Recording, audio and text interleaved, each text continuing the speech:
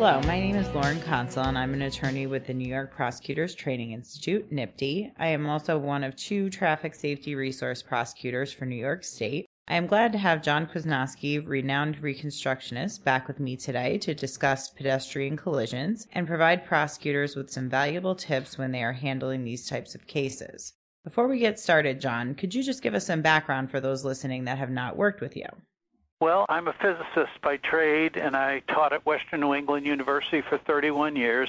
I was just called by the DA's office in 1985 to look at a state police report and go down and testify about the scientific accuracy.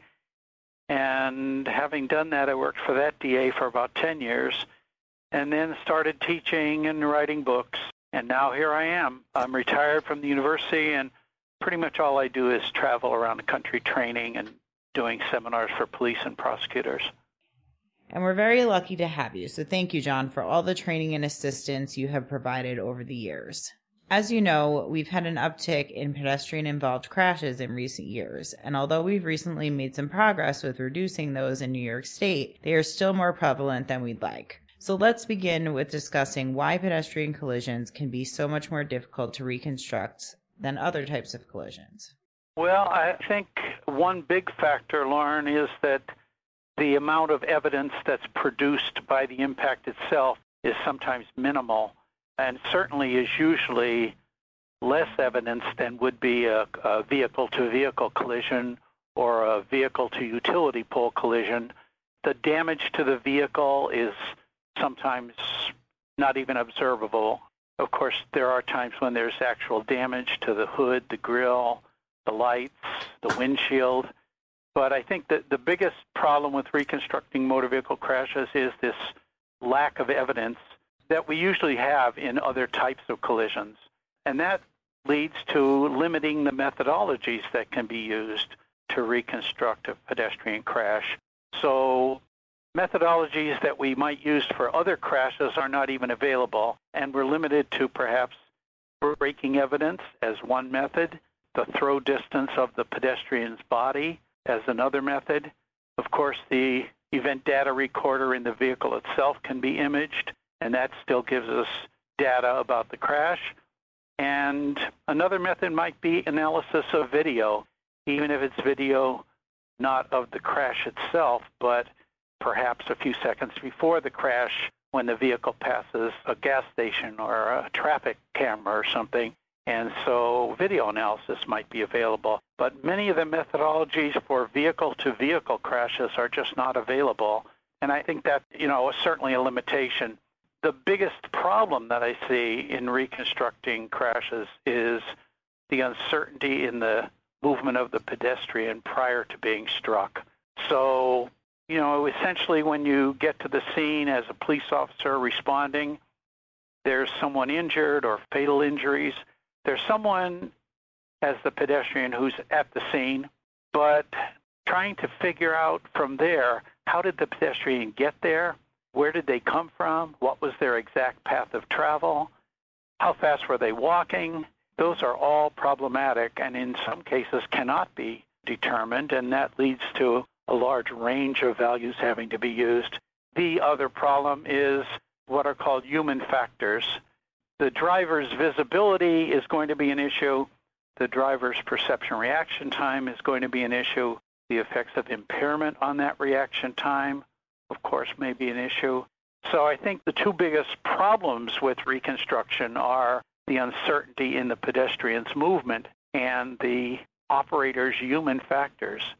And that, of course, often involves having the defense bring in a human factors expert who opines about what the driver was thinking, what the driver was seeing, what the driver should have done. And, of course, these are all defense opinions that are difficult to handle. So I think it's the combination of a lack of evidence and the uncertainties in both the pedestrian movement and the driver's mental abilities or mental behaviors. So, John, then I think that the culmination of everything that you just discussed would lead me to believe that witness statements are going to potentially be very crucial in these cases. And as we know, those present their own set of challenges. Are there any particular considerations that prosecutors should be looking for regarding witness statements in these types of cases? Well, I think the one thing that I see a lot of is a police report, witness statement, but no place in the report is it identified where was the witness when they made their observations. So even if a scale drawing is produced, perhaps a second scale drawing could show the location of the witnesses, and that would be gathered at the time when the officer is taking a statement by asking very specifically, please show me where you were when you made your observations. Without that, I think the uncertainty of where the witness made their observation takes away the ability to corroborate the statement itself. So I think the police officer should definitely document where the witnesses are located, and then also take a photograph from the witness's perspective, because I think as a prosecutor, if you're reading a statement, you'd like to be able to look at that photograph and say, here's what the witness could see. Is the statement possible? In other words, could the witness have seen what was told in the statement? And that would be to avoid, sort of imagining what happened or trying to figure out what happened and then stating to an officer in a manner that makes the officer believe it was an actual observation. What additional information should the prosecutor be looking for with regard to the environment of the crash? Well, I think the first obvious one is the road condition itself. One consideration is wet or dry, weather conditions, and so forth. And the other is to determine, are there any road defects that could have caused the vehicle to act erratically or to lose control? I would suggest it's essential for an officer to walk from the area where the impact occurred back in the direction from which the vehicle was coming, at least a distance of 300 feet, and to document any road defects or anything like potholes that may have caused the vehicle or the operator to experience trouble keeping control of the vehicle. And that should be in the report. The officer can prevent a lot of problems at trial by stating in the report that he or she did walk the scene and that they did or didn't observe any road conditions that may have been causative. I think also part of the crash environment is what is the driver's visibility approaching the location of the impact? Are there any parked vehicles that may have caused problems with vision? Are there any obstructions to view? Is there any glare from oncoming traffic? Is there sunlight as a glare factor? So I think the assessment of any environmental conditions that may have affected the driver's visibility is important to look for. And I think, again, there should be a photograph of the operator's perspective as they're approaching the impact, so that as you're looking at the case later, you may look at the human factors part of it and at least be able to say, this is what the operator could have seen. So I think an important part is to document what was the operator's visibility and perspective. I mentioned parked vehicles, and I think they're very important. And in some reports that I look at, there's a beautiful scale drawing, but there are no parked vehicles in the scale drawing. And yet, when the photographs of the scene are sent to me on a CD, there are parked vehicles.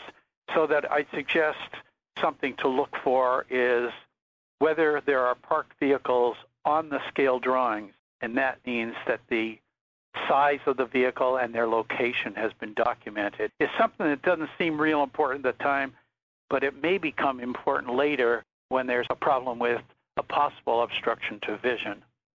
And John, that actually leads me to another question regarding the perspective of the driver, pedestrian victim, and potential witnesses. We were discussing doing documentation as close as possible in time to the crash, but if that is not feasible, what would you recommend to get a comparable perspective? Well, I think the ideal thing is at the scene, of course, but the next best thing would be at the same time of day within as short a period of time, because that would allow that, yes, the sun may have changed position, yes, the moonlight may be a little different, but not drastically different in a few days. If a number of months have gone by, then it may be necessary to wait until the same time of year, the same day and time of day, to take a look at that perspective again. I don't think it's real critical a few days, but I think it is arguable that if you were several months away, that you would be, experiencing the same conditions. So certainly going back to the scene is an option, and I think, to just make the conditions as close to possible as the time of the crash. And the location of the impact is very crucial in pedestrian cases. What should the prosecutors be looking for as evidence of where the collision occurred and where that point of impact actually is? I'll first of all define that term you just used, point of impact. If you can picture a vehicle striking a pedestrian, if you could drop a plumb line down to the road between the point of contact on the vehicle, let's say a bumper, and the point of contact on the pedestrian, let's say their leg, if you could drop a plumb line down to the road, that point directly underneath the point of contact would be a point of impact. It's usually very hard to determine an exact point of impact, and so officers often use the term area of impact. So on a scale drawing, you might see a notation AOI or AOC, area of collision, and that's a more general area that might include a circle of a foot or 2 feet in radius, which means the police do not know an exact point where the contact took place, but they are able to determine a pretty accurate small area of impact. I think it's important to take a look at either the point of impact or area impact, first of all, as was it in the travel lane or not? If a person is walking in the travel lane, that is going to have something to do, I'm sure, with your state law with regard to what is the obligation of an oncoming vehicle and so forth. If the person is on the shoulder, I'm sure that's a completely different situation with regard to negligence of the operator. So I think one important consideration for this point or area of impact is, was it on the travel portion of the road or was it on the fog line?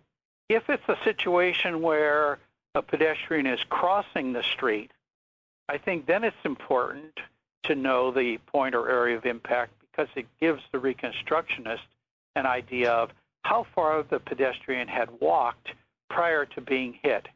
How far had they gone across the road before they were hit? And that leads eventually to possible calculation of how much time did it take for the pedestrian to get to the point of impact. And of course, that connects to how much time did the defendant operator have to take an evasive action. The point of impact or area of impact is very important, and I think the evidence of it is sometimes very limited. There usually is some sort of debris from a collision with a pedestrian, although in a few cases I've worked on, there hasn't been any. But the debris field can give a reconstructionist an idea of where the impact happened. Shoes from the pedestrian, whether the pedestrian comes out of their shoes or whether the shoes were thrown as part of the impact. A scuff mark on the ground from the shoe, and then, of course, a mark on the shoe that might confirm that caused the scuff on the ground. You mentioned eyewitnesses, and of course, eyewitnesses may be very helpful in not only identifying the point of impact, but sort of recreating the path and travel of the pedestrian. And finally, if we have video, because if we have video, we can go back to the scene, take a look at the video right at the scene, and very accurately sometimes determine the point or area of impact. But that point or area of impact is a very important factor in the reconstruction of the crash, and without it, it limits certain aspects of what a reconstructionist can do. And you mentioned when trying to determine that point or area of impact, the walking speed of the pedestrian. How important is that in doing the reconstruction of the crash? Well, the walking speed of the pedestrian ultimately leads to times that it took the pedestrian to get to the point of impact and time that the defendant driver would have to take an evasive action. Usually, if you see a string of what are called time distance calculations and avoidance calculations in a pedestrian case, one of the critical numbers is, other than the perception reaction time of the driver, one of the critical numbers is the walking speed of the pedestrian. And sometimes a range of numbers is available in the literature, and I suggest that a range should always be used because unless there's video evidence or some other way to corroborate what the exact speed was for the pedestrian as he or she was walking. It's really very vulnerable to pick a number from a chart or something and say, I'm assuming the pedestrian was walking this fast. Unless you have testimonial evidence from a witness or video evidence, I'd say a range of walking speeds is a must in terms of reconstruction, a high and low end. And so how important is it? It's important because it becomes the basis or the foundation for the time distance calculations, the avoidance calculations. And I think if a person is walking across the street, it's very, very important. If a person is walking in the same direction as the travel lane and is struck from the rear, then I'd say the walking speed is not of much significance at all because they present as something that has to be avoided by the operator. They stay in that position laterally from left to right, but they keep walking in the same direction as the vehicle is coming from behind. In that case, I don't think the walking speed is of much importance at all. But I guess to say how important is it, it's the basis for the time distance calculations in many cases. So it is the foundation. And I think prosecutors should be concerned about a motion to suppress those calculations if that walking speed that's used by the reconstructionist can't be validated or can't be defended. I know a human factors expert has loads and loads of literature. They have huge ranges of walking speeds from any number of studies. So I think the prosecutor should expect that a defense expert will come up with a different walking speed than the police did. And the police should be able to defend how they got their value or how they got their range of values. You previously mentioned tire mark evidence. Can we talk about that a bit more and how important it is in pedestrian collisions? Sure. Well, the first thing is that tire mark evidence in the form of braking evidence, either with lock tire marks, which are called skids, or anti-lock brake system, ABS, which are lighter and sometimes intermittent. Either of those tire marks indicate some type of evasive action. They may occur before the impact, or they may occur after the impact because of a delay in the operator's perception reaction time. I think the existence of braking evidence is confirmation that the operator at some point tried to do something and therefore had seen the pedestrian and did try to take an evasive action of some kind. I think the important features of the tire mark evidence are the length of each tire mark and being able to identify which tire mark was created by which tire, right front, left front, etc. I think it's important to photograph the tire marks. I think it's very important, if it's visible, to record in photographic form the tread pattern, number of ribs in the tread of the tire itself. And of course, associated with tire mark evidence is the determination of friction. So that involves a drag factor measurement, either by a drag sled or an accelerometer, and that's going to be necessary for the reconstructionists also. And I would also mention particularly that ABS tire marking is so light that sometimes some of the tire marks are completely missing. So it would not be uncommon to see a scene where there are two ABS marks. They're lighter, they're intermittent, but there are no other two marks. It seems like there are two marks missing completely. It may be that those marks are just so light that you can't see them at all and they don't photograph. But I think in that case, when there are missing marks, a brake inspection is warranted to be sure that the brake system was operating and that all four brakes were operative, because then a reconstructionist can say, even though I only see two marks on the ground, all four tires were marking, and therefore what's called the brake percentage for the vehicle is truly 100%. Otherwise, if there are missing marks and there's no way to confirm those tires' brakes were operating, the reconstructionist may have to drop down to a 40 or 50 or 60% braking efficiency or braking percentage and get a much lower speed calculation.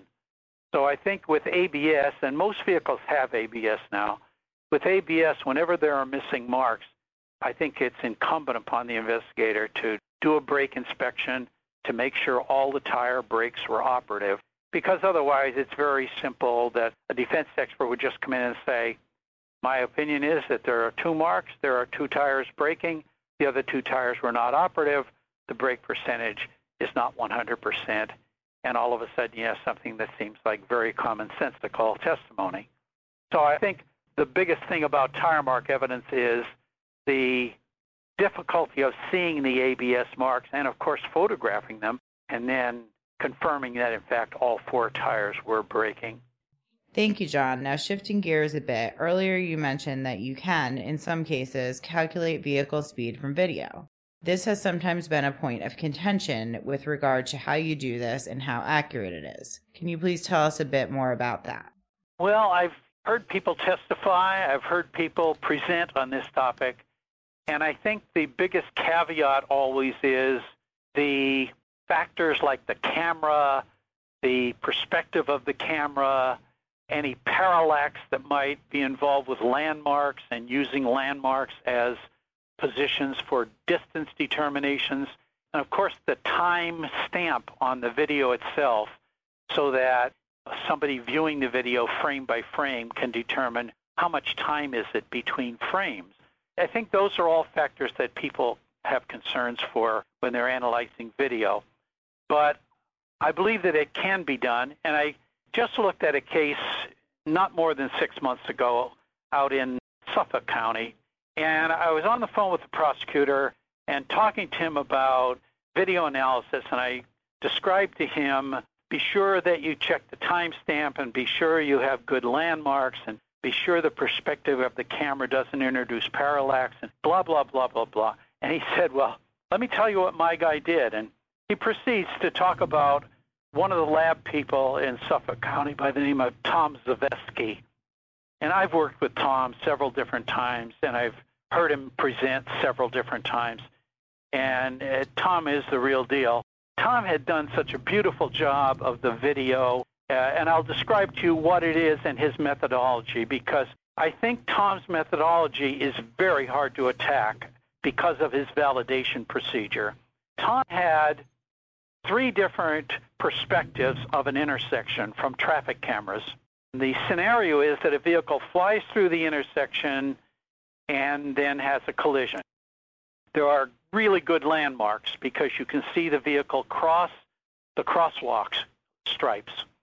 You can see the vehicle reach a traffic island that juts out into the road. So it would be very easy to go back to that scene and measure the distance between the stripes for the crosswalk and then further up the road, this curbing for the traffic island. It would be very easy to do that accurately. Tom goes to the scene with police and they do that. He verifies the timestamp on the video, how many frames per second or how much time per frame. I can't remember how he did that, whether he did it by simply counting frames and timing it, and I want to say that was the way, but I'm not quite sure that was the way. In any case, he now had a really good distance measurement within the video, and he had a very accurate time for each frame of the video. He takes a police cruiser and drives through the scene at a known speed and creates a new video. Again, drives at a different speed, creates a new video.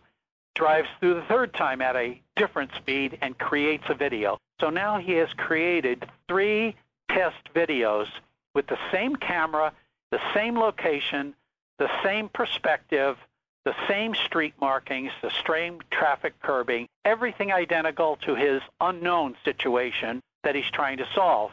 He does the 3 test crashes and shows that they all give speeds that are right on the nose. That validates the methodology. And now he just analyzes the video he has from the traffic cameras from the scene where the crash happened at the time of the crash involving the defendant's vehicle, and he gets a beautiful calculation of speed. So now it's almost impossible to attack on a technical basis the analysis he did of the crash scene and the defendant's vehicle because he has 3 independent test samples that came out right on the nose when he used the same methodology.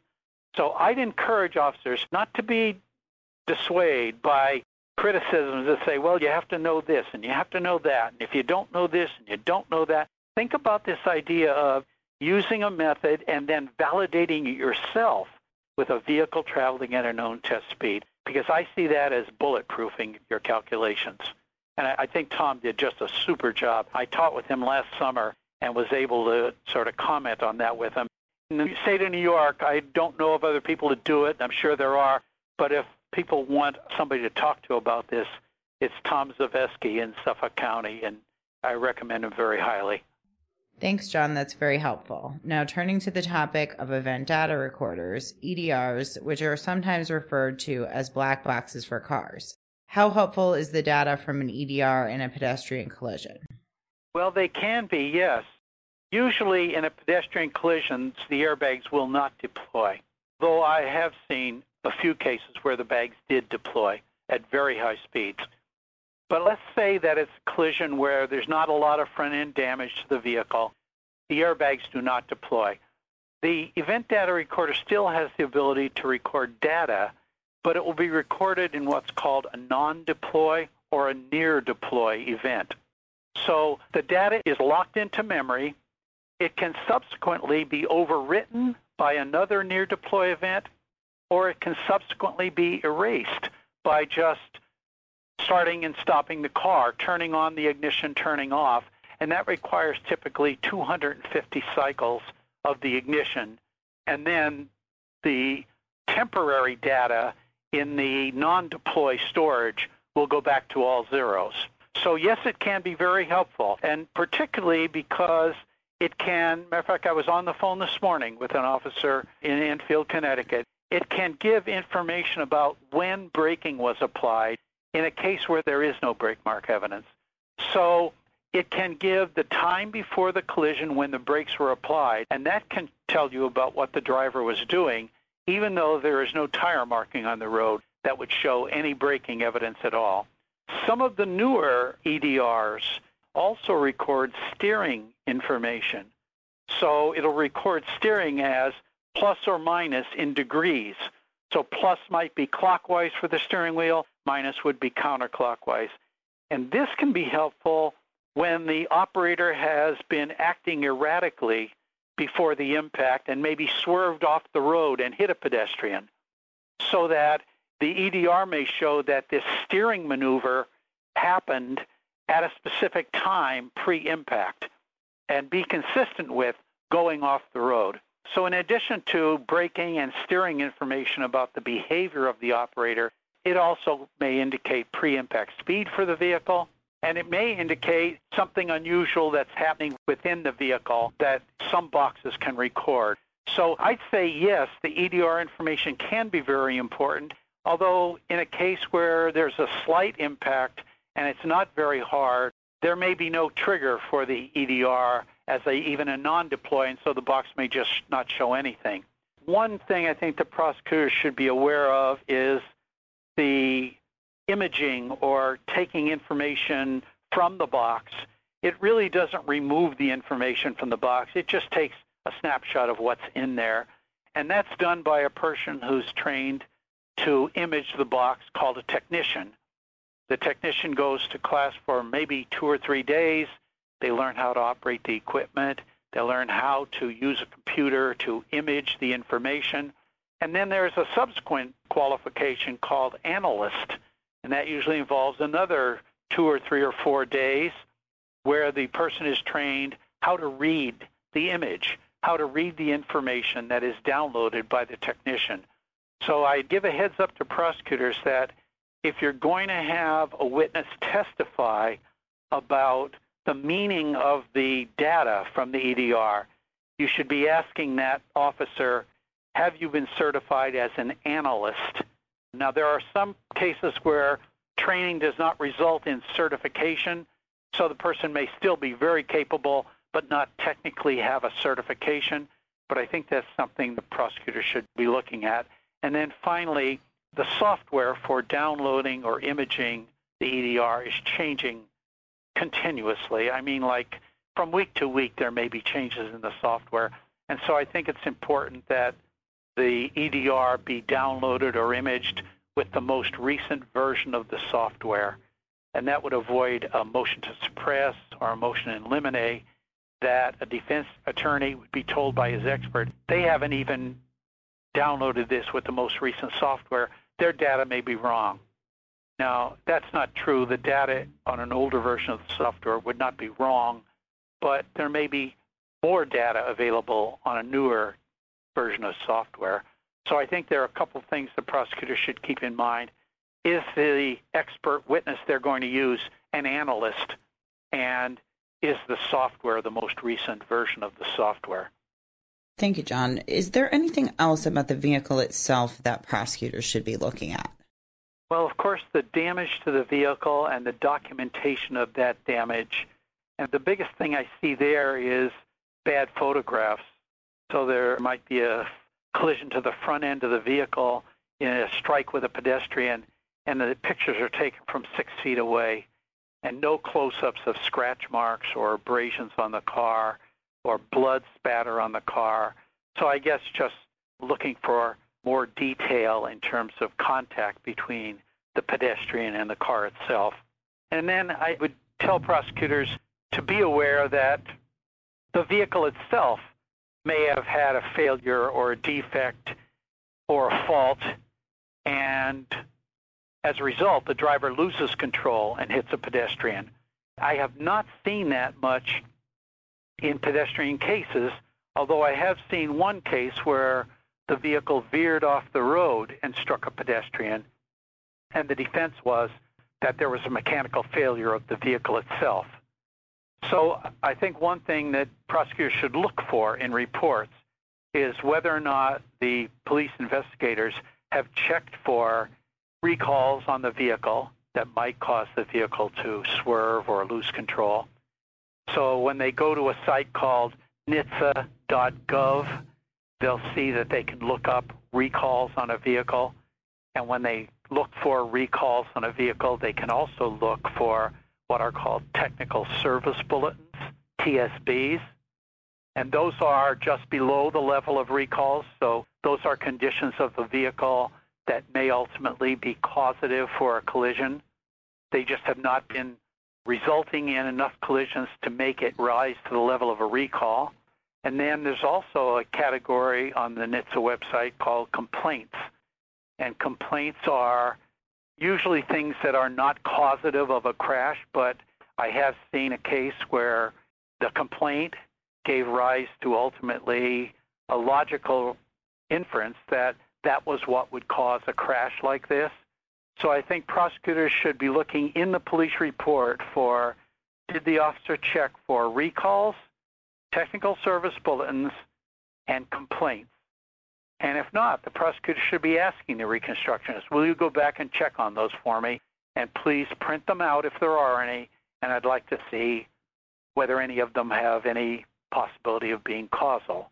Otherwise, I think that's just a potential loaded gun sitting on the table, and it certainly is a situation where a prosecutor would not want to go ahead with a prosecution when a recall or technical default or technical failure might cause the crash.